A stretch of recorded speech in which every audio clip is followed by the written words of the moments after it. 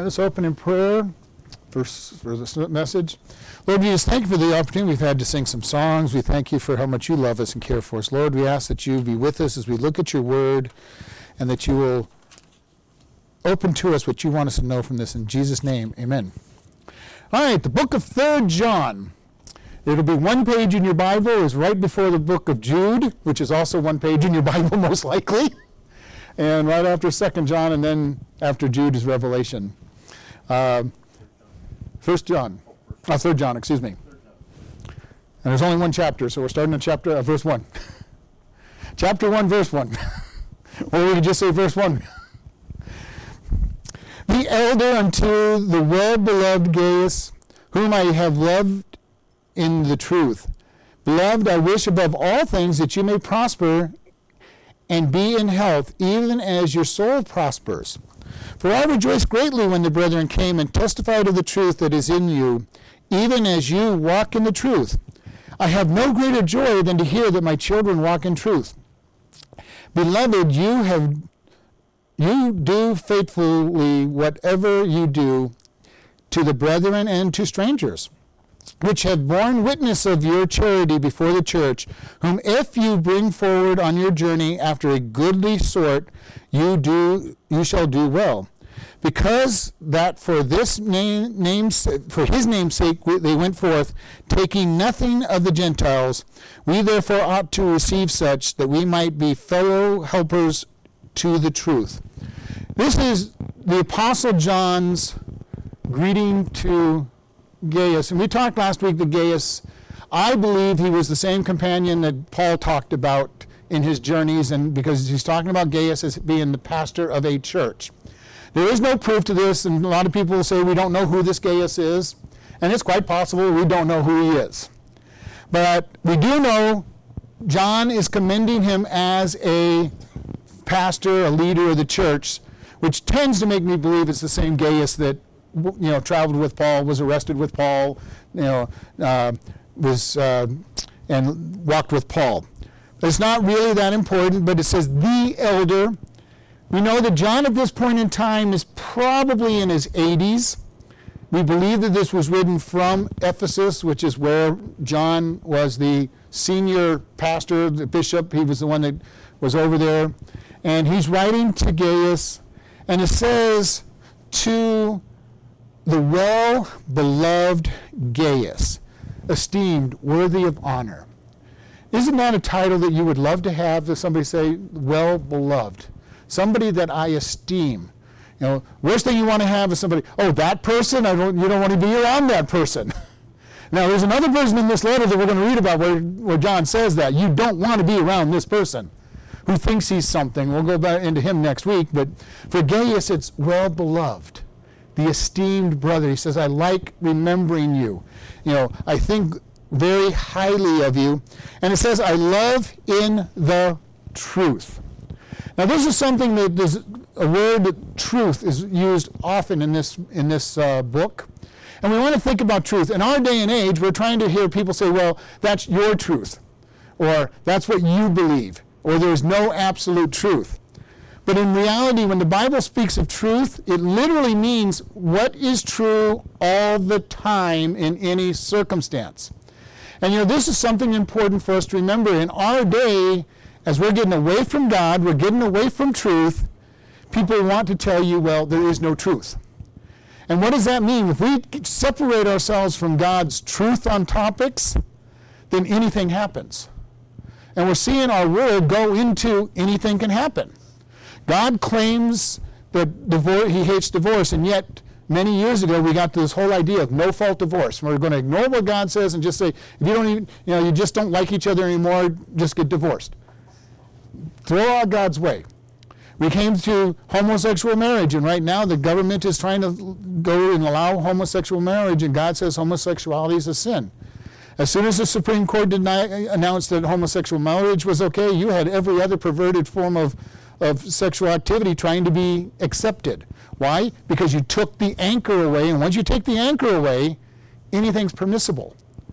God calls lying differently than we most think. Most of us think that if we don't tell you something we know, but we didn't say it, we haven't lied. But God says that if you don't tell the whole truth, you've lied.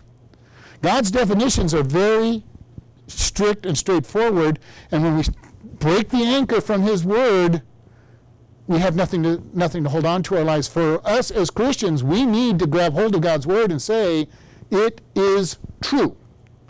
And then try to live up to that truth, or at least be aware that we're not living up to his truth. And this is what John is going to say over and over again, truth.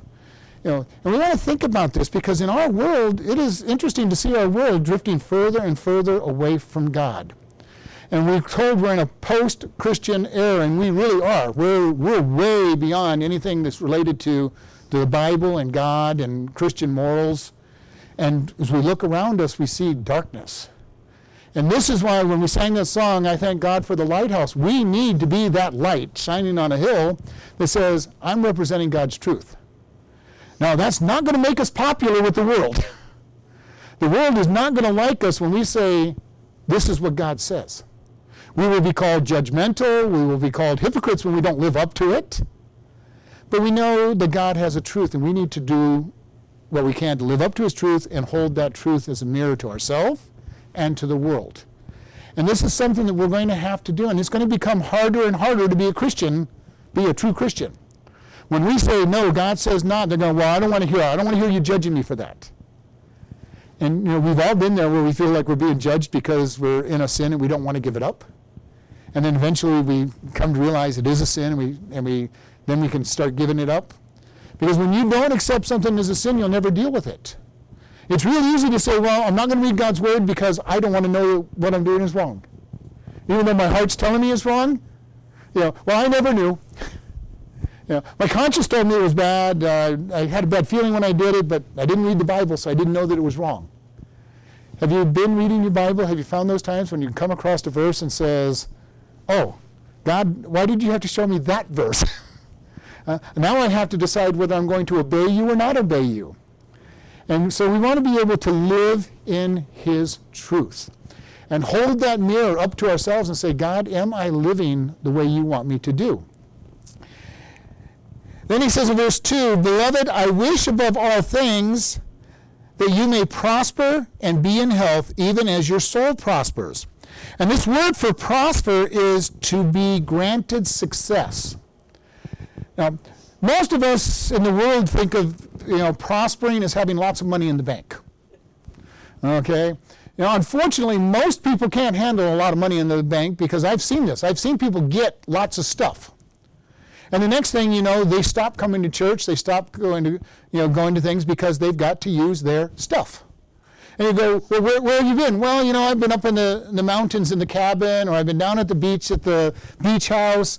Had to take the RV out and go camping. I had to go use the boat and do some skiing. Had to take the quads out and run around for a couple days. And you go, oh, all right. You got blessed and left God. A lot of people don't get blessed because God knows that they would leave him if they got blessed. But for me, I love that God gives me peace. That is the greatest blessing that I can think he can give any one of us as a Christian. Peace. The peace that passes understanding. When bad things seem to be happening, and you just have this unbelievable peace. And you go, God is in control. And he says, I pray that you will prosper and then be in good health. And this word for health was a very interesting one as well, because it literally means to be free from any error. Okay, and we know this word because we use it all the time. We have physical health, which we have no control over. You're either healthy or you're not healthy. Your body, and yes, when we're younger, we do lots of things maybe to make our bodies rebel when we're older. But, part of this is also, we talk a lot nowadays about mental health. Just being at peace, no error in our thinking, and being able to walk about in a peaceful condition. And in this word in Greek encompasses all of that. To be at peace, to be in health. And just one of those great things is when we trust God, we're hiding in God. I hope you all have experienced this, the peace that comes from trusting in God. God is in control. God is good. God has a good plan for us. And God is not up there saying, well, how miserable can I make this person's life just to see what they'll put up with. No, that's not what he's trying to do. That's what a lot of people picture of God is. A lot of people, I've talked to especially non-Christians, but even Christians, they got this picture of God up there with a great big hammer just waiting for you to do something wrong, or lightning bolts, or whatever you might want to say. All right, who can I hit next? That's not God. God loves us. Does that mean he won't discipline us when we deserve it? No, he's a good parent. He will discipline when we need it. But as a good parent with true discipline, he's not up there saying, I just can't wait to see who I can spank today. My dad said the famous statement when it's time for spanking, this hurts me more than it hurts you. And I remember as a kid saying, yeah, right, I'm the one that's going to be in pain. What do you mean it hurts you? Then I had kids. And I realized that it does hurt to inflict pain upon your children if you really love them. But if you really love them, you know that the pain is necessary. And I've always told people, if you can discipline your child without feeling pain or discomfort in disciplining them, don't. Because you've got other problems you have to deal with, because then you're not disciplining. And God is up there saying, I want you to be in health mentally. And then, as your soul prospers, I love that we can hide in God. I love that when problems come along, that I can go to Romans 8:28 and say, for God said that all things work together for good for those who called according to his purpose. All things. Not some things, not most things, but all things work together for good, if we have a long enough time perspective. For most of us, we look and go, God, how can this be good? I broke my leg and I was in the hospital for 3 weeks. Well, God says it's going to be for good. What good? I don't know. I can't tell you what good it's going to be half the time. Half the time I don't know why what I go through is for my good.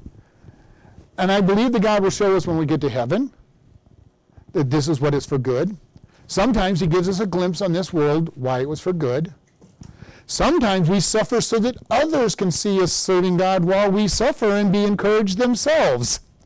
And you may not know that that was what you went through until you get to heaven and God says, see, you went through this and these people decided to serve me better because of what you went through. We don't know what the good is going to be until we get to heaven. And there's been a description of this, and I've used this several times. It's like if you do needlepoint. If you do needlepoint and you come in one side and you go on the back side, we work on the side that looks terrible, where all the knots are and the hanging strings and a piece of string goes from one side to the other and all these things. And we look at it and say, whoa, what a messy thing. We turn it over, and if you're any good at it, I wouldn't work out for me, but if you're any good at it, you end up with a beautiful picture or pattern on the other side. This is what's going on in our world. We see this tapestry that God is making from the wrong side. And we go, God, how can any of this be good? What is going on with this? And God's saying, just wait. Wait till you see it from the other side. And we want to be able to trust God. Trust him. If we truly trust that he is truthful in what he says, that all things are for good, that he is sovereign and that he is in control, that he says, hide in me, that he says, I gave my life so that you could go to heaven. If we start just living in these truths, what a blessed life we will have. Now, is it easy to do all these things? Of course not. If it was easy, everybody would do it. Living the walk with God is not an easy thing on one side of the coin, but it is easy because all we do is surrender to God and he does the work. Getting us to surrender is the hard part. Most of us don't like to let others be in control, even if it's God. And I was witnessing to somebody and goes, I'm not giving up my control of my life to anybody. I go, well, number one, you're not in control in the first place. You may think you're in control, but God has got such a plan for you, you should want him to take control of your life. And we want to be able to understand true peace, true understanding will come from giving in to God. And I hear the testimonies all the time from people in the church coming up to you. I went through this, man, it was so easy. I let God do it, and man, look and he did this. We need to share that with one another. When we see God doing something, we need to share it with one another so we can all get those excitement times. And John is telling these Gaius that he does that. And then he says, "For I rejoiced greatly when the brethren came and testified of the truth that is in you, even that you walk in the truth." So John's saying, you had guys come from your church that told me all about what you were doing, how you're walking in truth, how you're living for God. Do you take pleasure that others can say good things about you? There are people in this world that people won't say anything good about. There's nothing good that you look at their life. Now, I don't really believe that there's anybody that's that bad, but their bad is just so strong that people look at them and saying, no, there's nothing good about them. What does your life say about you? And others look at you, do they see Christ and a Christian, or do they see somebody that's a hypocrite? Now, we all have the problem of hypocrisy in our life where we do things that we wish we hadn't done. We sin. But what is our general lifestyle? When people look at us, they say, I see Christ in that person. They may not be able to say there's Christ, but that person, they might even say that person's weird. And it really is true. If we're living as Christians, we are going to live so different from the world that we're going to seem to the world as strange, weird people. And if that's the testimony they have, let's praise God as long as it's for Christ, not just because you're being weird. I'm going to paint my house purple with pink polka dots on it. That would be weird. And that's not for Christ. But are you looked at and saying, I just don't understand that person. They're never, they go out and they don't drink like the rest of us. They don't go out and they, don't get drunk. They're not using drugs. They're not doing whatever it might be. They're not sleeping around. They're weird. And we go, thank God. I'm living for Christ, and the testimony is, this is somebody that is different from us. What does our life say to people?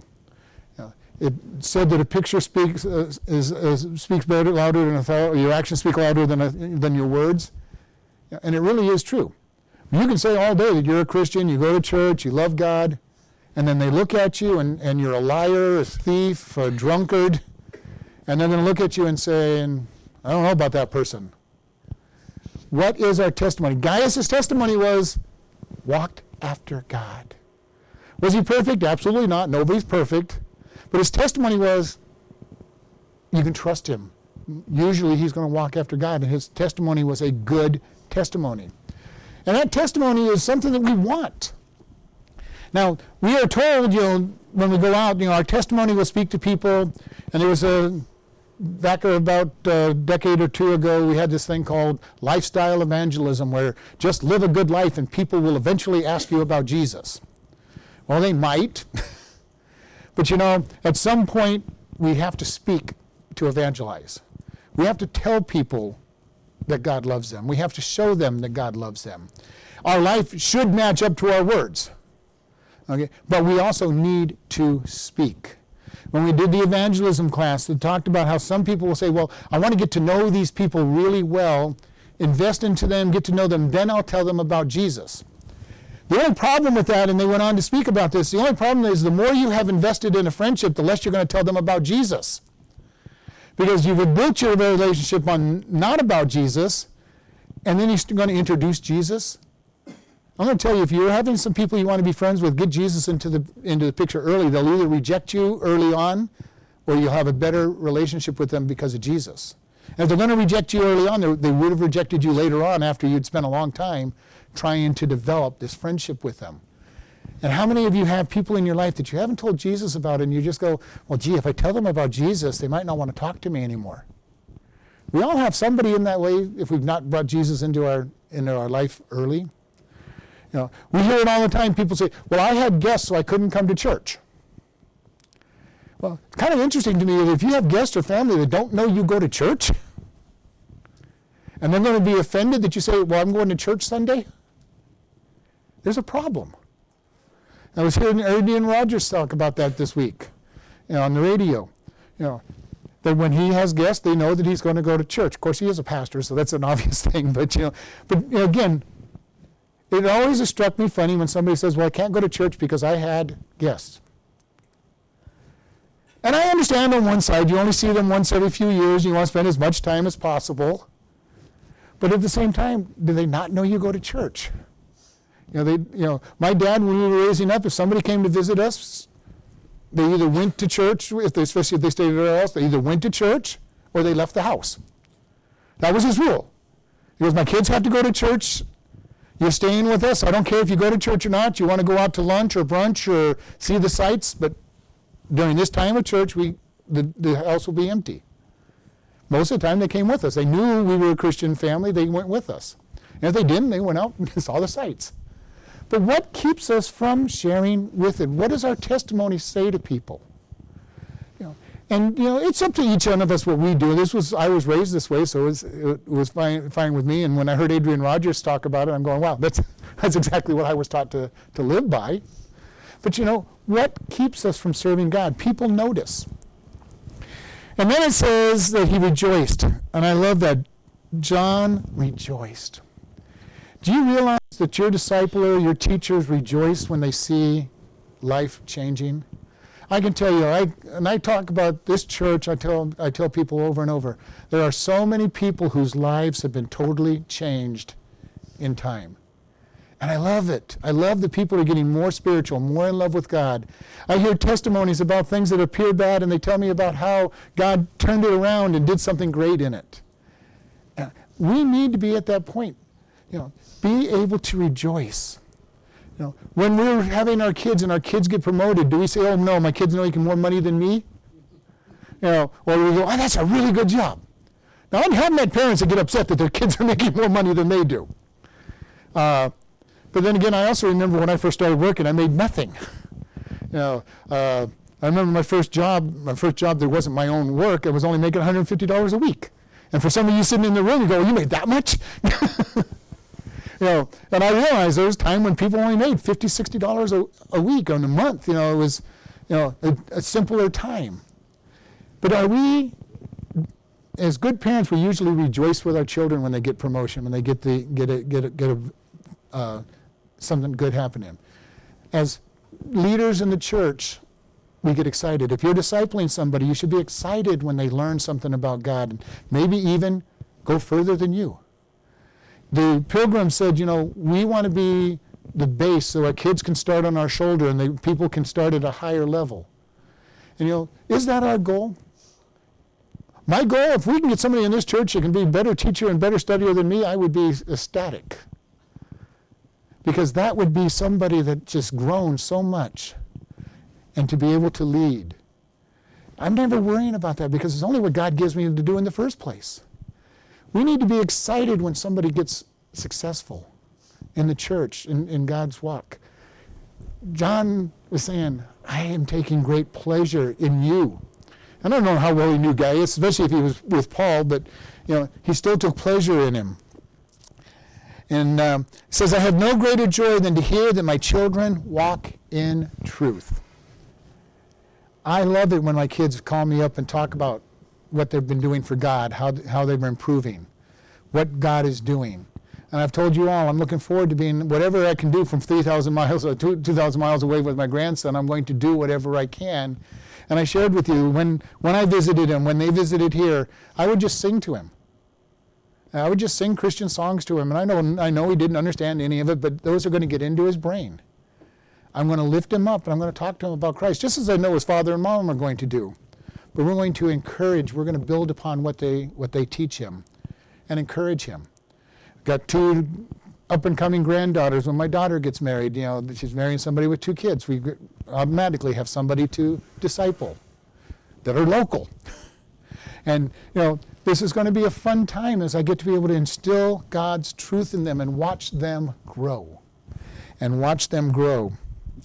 Verse 5, Beloved, you do faithfully whatever you do, and to the brethren and the strangers. Are you faithful to God in what you do? This is something that is very hard in life, to be faithful, to honor God in all that we do. And, this is kind of an interesting thing, when somebody comes and they need help. How willing are we to help them? How willing are we to forget past events?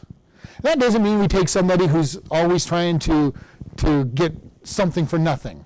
Okay, there's lots of these people, and when I worked on a benevolence committee, we had the same people come every month for the same bills. And at some point, you just have to say, no, we're not the ones supporting your bad habits. Okay? Now, if they had a real problem, and we, at the place where I did benevolence, we had a system. If they were really that poor, they could sit down with a group of the committee, we'd go over their entire budget, and if they really, truly needed help every month, we would help them. Not very many people ever took us up on that. Because when they did, we'd find out that they smoked 3 cartons of cigarettes in a month. They had 3 cars and a motorcycle, and say, okay, no, cut the cigarettes out, cut the alcohol out, and all of a sudden you've got plenty of money to survive. No, we're not helping you. But we did have somebody that we actually helped. The church gave them money every month because they actually needed it. You know, and that's a place where we're called. If somebody really, truly needs the help, we want to help them. If they're living a bad lifestyle causing them problems, we want to help them clean up their lifestyle so that they don't need the help. But you know, we as Christians sometimes have this problem, and it's really big when somebody becomes new in Christ. And if you can remember, especially if you got saved late in life, how your friends didn't believe that you had changed, maybe your family members didn't believe you had changed. You're doing what? You're reading your Bible? You're going to church? Not you!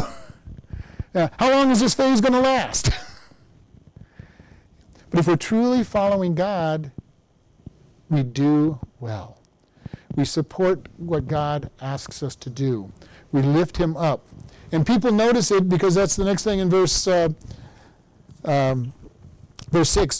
Which have borne witness of your charity before the church, whom if you bring forward on your journey after a good sort, you do well. And basically that's kind of a funny language, but he's saying if you put them on a good path to start with, you're doing a good job. As a pastor, as a discipler, as a teacher, our job is just to put people on the path. Just to put them on the path and help encourage them to stay on the path. That's the good news for me. All I have to do is teach. As long as I teach properly, I've done my job. Now, I also will visit and encourage and all the other things that go along with it. But my job is a pretty easy one. All I got to do is get you on the path. Now, if I do a bad job at that, God has a greater judgment upon me for not doing that. And if you're a teacher, discipler, there's that issue. But you know, for all of us, we should be teaching somebody in our life. We've talked about this several weeks now. Who are you discipling? Who are you instructing in your life?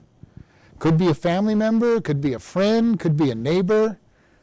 But who are you reaching out to with God's truth?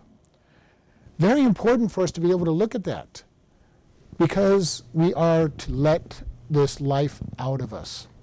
The Dead Sea in Israel is dead because it has no outlet. It's not dead because it doesn't get a lot of stuff. It's got more minerals and everything in it than could possibly be there, but because it has no outlet, nothing grows in the sea, nothing lives in the sea, nothing grows around it. It is dead. You could be the most well-taught individual that's ever lived in Christianity and have a really dead spirit if you have no outpouring of what you're learning. Share what you learn. Tell people what you learn. This is something that I'm looking forward to when I meet with people. What is God doing? How is he touching your life? Is he real to you? This is all important stuff for us because people are looking at our lives. They're looking for something that's real. The teenagers in our day, when they get on fire for God, you see teenagers on fire for God, you see somebody that's really strong for God because they're looking for something real. When they look around and they see Christians who don't live with any kind of power, no authority, no rules, they go, well, it's not real, I don't want to follow that. That is why we lose so many teenagers in our Christian families, is because they look at their parents, and their parents go to church Sunday morning when they feel like it, read their Bible once or twice a year if they feel like it, and yet say we're Christians. And the kids look at them and say, I don't want that. There's nothing real in it. Because the world is telling them it's not real to begin with. And if they don't see their parents live out real Christianity, they're going to pull away. And we need to be careful of this. Are we putting them on the path? Are we helping to keep them on the path? Are we on the path, walking with God? Are we being faithful to messages? Are we being faithful to reading God's Word? Are we being faithful to pray? Do our kids see that? Do our grandkids see that? When we give advice, is it biblical advice or human advice? This is something that we see all the time in our churches. They talk about how hard a time they're having in their marriage. And the first thing we do, well, if it's really that bad, you should divorce them or separate. God says he hates divorce and he wants them to work it out and be accepting, and yet we will go immediately to the world's advice instead of godly advice. Where do we go when we give that advice? Do we go to the book of Proverbs and say, stay away from certain things that God says stay away from? Do we go to the Bible and say, this is what God says about this? I am so thankful that my dad established that into me. When I would go into my dad's office or go wherever he used as an office, I'd find him praying, I'd find him reading, and I'd find him studying the Bible most of the time. It had a great impact on me. I saw a living faith that was being lived out. I hope that's what my kids saw in my life. Even though early on I was a workaholic and I didn't live it out in the first 10 years of my marriage. I was a workaholic. I was never at home. They didn't have anything to see. But what do we show those looking at our life? Are we showing them that we're on the path? Are we helping get them on the path and keep them on the path? Or are we shoving them off the path with bad advice? And John is saying, you have a great testimony, and you're putting them on, and you're doing well. And I think about this all the time. In Matthew 25, Jesus tells the story of the talents, and the one man gets 5 talents, one man gets 3, the one gets 1. And if you remember in there at the very end, to the first 2, he said, well done, good and faithful servant. Enter into the joy of your Lord. For us as Christians, our goal should be to hear, well done, good and faithful servant. How do we live? How do we represent God? My greatest fear, not that I won't go to heaven, my greatest fear would be, well, come on in. You got here by my grace, so come on in. Which is better than the alternative. No, don't get me wrong. It's better than the alternative of saying, I don't know you. But I really want to hear, well done, good and faithful servant. I want to have done what I can for him and let him work through me. Want to share the gospel with as many people as I can. I want to teach as much as I can. Strangers, kids, family, whatever, relatives, next door neighbors. Do your neighbors know that you're a Christian? Hopefully they do. In our day and age, though, you might not even know who your neighbor is. Now, I know that my neighbors all know that we're Christians, number one, because I've got a crazy son who talks to everybody, okay, and helps everybody, and he tells everybody about it. But I've also shared with people, when I catch him outside. But my son makes sure that he talks to everybody, and you all know Samuel. He talks to everybody. He's not afraid to go talk to anybody. And he usually will tell them about God and church and whatever else. Do we know our neighbors well enough do they know that we're a Christian? This is something that we need to be able to understand. Do our co-workers know we're a Christian? My co-workers know that I'm a Christian. Doesn't mean that I talk to them all the time about God, but given an opportunity, I'll let them know what God says about a topic, even if they don't want to hear about it. When I get with the Christians, that's really good. But I shared with you all so often. I've always come in and said, you know what God has done this last week or yesterday or over the weekend? And you can see that a lot of these guys rolling their eyes. Oh no, he's going to tell us about God again. Do you have those reactions from people? Where they kind of just roll their eyes and say, oh no, here we go, another conversation about God. Just another one. Is that the reputation you have? Do you have going on the right path, getting that reputation of, well done, you've done good work? And then it says in verse 8, you therefore ought to receive such that we might be in fellowship to the truth. Do we accept others that are in Christ? Now, this is very important, and it's kind of sad where I see the church headed to as a whole in this world. I remember in the 70s and 80s when evangelists or singers would come to the church, they would usually be put up in somebody's home overnight. The visiting revivalist would be put up in somebody's home. The missionary that was visiting would be put up in somebody's home. Now the church says, well, we'll just get you a hotel room, no big deal. We'll just put you off over here by yourself. We'll give you some money for food. Are we truly receiving one another in that way? Are we willing to be inconvenienced? I can remember many times getting people in our house that was just spending the night because they were visiting. Almost inevitably, if somebody visited, they went to somebody's home for lunch. I remember traveling every once in a while and going to church, and because I was traveling by myself, end up at somebody's house. Wonderful times to feel the family of God embracing you. This is something that I want to see our church do so much, embrace other people and say, you are welcome. Not come up, all right, what are you doing? You're in my seat. And I'm glad we don't do that in the church. I was actually at a church one time visiting where a guy come up to me. I'd been there 20 minutes early for church, and he came up in the last 5 minutes and goes, excuse me, this is my seat. I go, I didn't argue with him, but it was like, okay, whatever. But there are churches where that happens. There's churches where somebody goes and they're looked at like, who's this person in our church?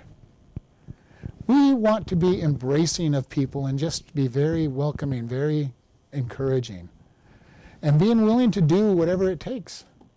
When I first moved to Kingman, we had a family actually invite our whole family out to dinner, which when there were 4 of us at the time, that was a pretty big event. Take 4 people out to dinner.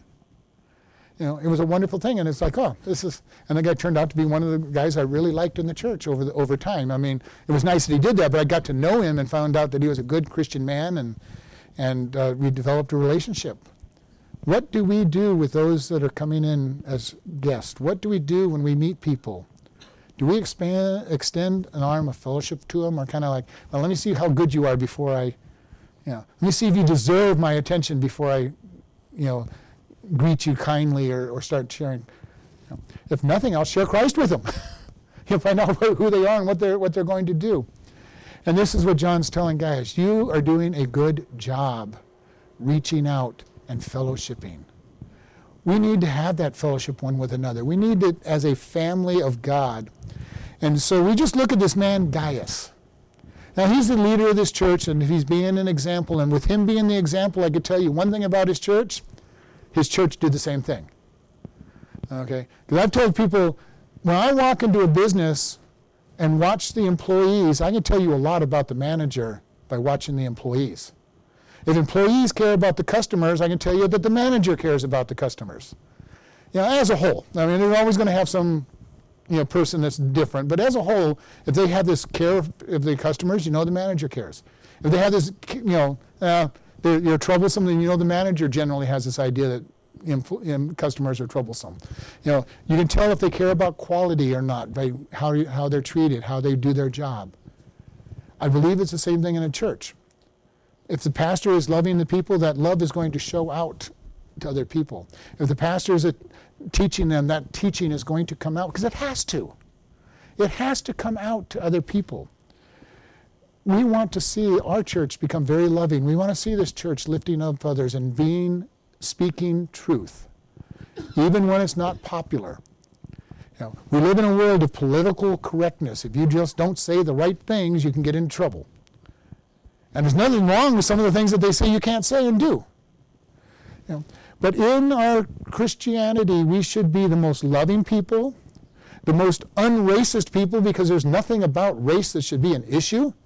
We all are descendants of Adam and Eve. And the second descendant we all have in common is Noah and his wife. Everybody is family. No matter what race or nationality you are, they really are family. They may be a very distant cousin, but why do we have racism in the church? Because it is not substantiated by the Word of God. We need to be loving one another. We need to be caring about one another. We need to be lifting one another up, treating people the way we would want to be treated. Now, that might be sad. Maybe some people are treating people the way they want to be treated, but I hope that's not true in some cases, but are you loving the people you meet? Are we loving the people that we meet? Are we caring about them? Or do we say, oh no, not that person. That person's coming into the doors. I know all about that person, especially in a small town like this. I know what that person does all week long, and they're coming in the church. I'm happy if they come into the church. They might hear the word of God and might get saved. And if they get saved, they might change completely. And then their reputation might be Gaius's reputation. Look at this person. This person is growing.